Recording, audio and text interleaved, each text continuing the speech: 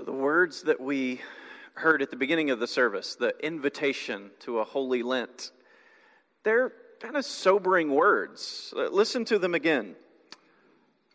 I invite you in the name of the church to the observance of a holy Lent. By self-examination and repentance, by prayer, fasting, and almsgiving, and by reading and meditating on God's holy word. That's kind of heavy, isn't it? That's not a seeker-sensitive way of doing church. I invite you to the observance of a holy Lent. I find that it's easy for a lot of us to get off on the wrong foot in a season like this. So some of us, I think it's the minority, but I know there are one or two at least, are just stubborn enough to view Lent as a personal challenge and a test of our mettle. An opportunity to show how long we can fast and how many things we can fast from. We approach it with a glee. The rest of us find that strange, but there are people like that. Others of us have experienced enough failure that we say to ourselves, well, I know I'm going to mess that up, so I'm not going to put forth much of an effort. Both of these paths, looking at it as a challenge or looking at it in this kind of self-defeating way,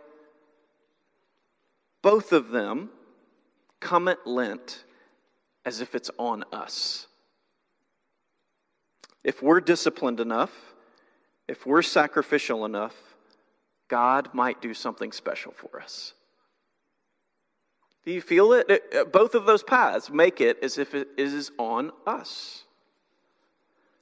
And it's really important for us to start this season in the right place by remembering who God is. Psalm 103 that Alec just read is a reflection on God's heart toward his children. Listen to parts of it again. Bless the Lord, O my soul, and forget not all his benefits. And then the psalm goes on with this litany of the benefits of the Lord, of knowing him. He forgives all your iniquity. He heals all your diseases. The Lord is merciful and gracious, slow to anger and abounding in steadfast love. He does not deal with us according to our sins, nor does he repay us according to our iniquities. As far as the east is from the west, this impossible distance, so far does he remove our transgressions from us. As a father shows compassion to his children, so the Lord shows compassion to those who fear him. How do you receive that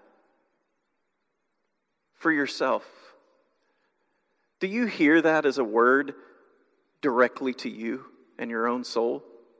That as far as the east is from the west, so far does the Lord remove your sins from you? Do you experience that in the depth of your being, that the Lord sees you in that way? This is God's heart toward you. God is not angry with you for being weak and for being human. Other people in your life may be angry at you. God is not angry with you for that. His anger does arise when people repeatedly refuse his love. We need to be honest that God does get angry. But even then, as soon as we're willing to turn to him, his anger quickly subsides. He will not keep his anger forever. He does not deal with us according to our sins. He does not repay us according to our iniquities. The only reason that a Christian should practice Lent, a season of sacrificial preparation, is because we know God's love for us in Christ Jesus. For our sake, Paul says, he made him to be sin who knew no sin, so that in him we might become the righteousness of God. Lent is a time for treating our faith with a grave seriousness, but only because of God's love. Because of his desires for us in Christ. They are such a high bar that we cannot be seeker sensitive when it comes to our faith. He has forgiven us, and He looks on us with the same love and the same pleasure that He looks on His own Son. That's how He looks on you. This is the right foot on which to begin the Lenten season. God's love for you in Jesus Christ. You will not earn greater love no matter how well you perform this Lenten season. But also, you will not lose love by how poorly you perform this Lenten season. Both sides are true. What is possible, though, is that you could experience God's love in a deeper and more profound way because of Lent. You're not going to earn greater love from God, and you're not going to diminish His love for you. But you might, by God's grace, experience His love more than you have before. You might experience deeper fellowship with God, a deeper freedom in relationship to Jesus Christ, if you take your faith very seriously in this season. If you intensify the way in which you are committing your life to God, you might experience a richness of His love that you haven't experienced in the past. A greater intimacy. Just the way that a husband and wife who agree to, we're going to work on this, receive the reward of a deeper intimacy together, you can, by God's grace and committing your life more deeply to Him, experience more of His love. So this is the gift that's offered to us in Lent, that by treating our faith with a grave seriousness, with God's help, we can experience His grace in deeper and more profound ways. There's another side of the coin to this, though. Again, the other side of the coin is that we diminish ourselves when we refuse to live into God's love. We are less than what God has made us to be. And we experience less of what He has made us to experience in relationship to Him. The Apostle Paul wrote to the church in Corinth, "We appeal to you not to receive the grace of God in vain." What could that mean? How is it possible that you or I could receive God's grace in vain? We experience God's grace in vain when we do not allow His grace to do in us what God wants to do in us. God gives you His grace, His fatherly love, and His forgiveness so that you and I can experience freedom and life in the midst of the brokenness and sinfulness of the world. We can experience light in the midst of darkness. But to experience freedom and life in God's grace does take effort.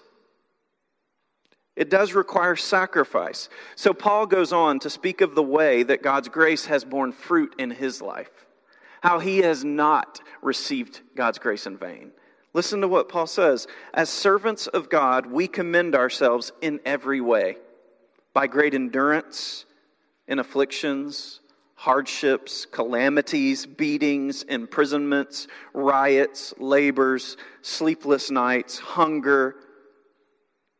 Boy, that would be a fun Lent, right? Experience all those things. By purity, knowledge, patience, kindness, the Holy Spirit, genuine love, by truthful speech and the power of God, with the weapons of righteousness for the right hand and for the left, through honor and dishonor, through slander and praise. We are treated as impostors, and yet we are true. As unknown, yet we are well known. As dying, and behold, we live. As punished, and yet not killed. As sorrowful, yet always rejoicing. As poor, yet making many rich. And as having nothing, yet possessing everything. Paul is describing here the evidence that he has not received God's grace in vain in his life. Instead, God's grace in Paul's life has produced a life of sacrifice and radical service to God. Now, none of our lists are probably going to look like that, right? But there's still the question, Are you experiencing God's grace in vain? Or is it producing a fruit of sacrifice and service to Him? Lent is a season in which we heighten our sacrifice before God to ensure that with God's help, His grace toward us isn't in vain, but it's producing fruit. We ask God that His grace would bear more fruit in us. What kinds of fruit of God's grace would you like to see in your life? Surely there are things, burdens that you carry, habitual sins, habits of behavior that you would like to be rid of. That's what Lent is about, is leaning into the mercy of God in those places in your life that you know you still need to experience the transforming work of His grace. Perhaps you would like to see a deeper peace in your life, less anxiety and fear, maybe greater patience and less anger and kind of biting at people.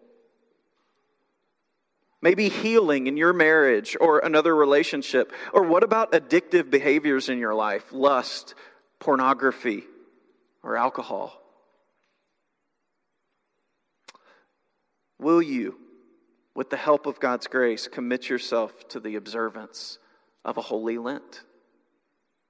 By self-examination and repentance, by prayer, fasting, and almsgiving, and by reading and meditating on God's holy word. Will you commit yourself, with God's help, to a holy Lent? We're going to start tonight by repenting together and hearing God's promise of forgiveness over us. I want to encourage you to keep doing this throughout the season of Lent. Make repentance a regular practice throughout the season of Lent. If you'd like to confess your sin with someone this Lent and receive the assurance of God's forgiveness, all of us need to hear other people sometimes telling us, you're forgiven, you're loved. That's part of what God has called pastors to do, is to tell people you're forgiven and you're loved. If you need to hear that during Lent, touch base. I can make sure you're hearing that. As we move through the Lenten season, will you set aside time to pray, to seek God's friendship with you in Christ? Intimacy. Set aside some time each day when you're going to do that. Will you fast? Whatever that has to look like for you. We've provided some guidance on what that can look like, but will you fast? And will you give sacrificially to God's kingdom? And will you read and meditate on God's holy word? We've provided tools to try to help you do this. There are many tools available. You're not alone in figuring this out. Don't try to come up with your own way.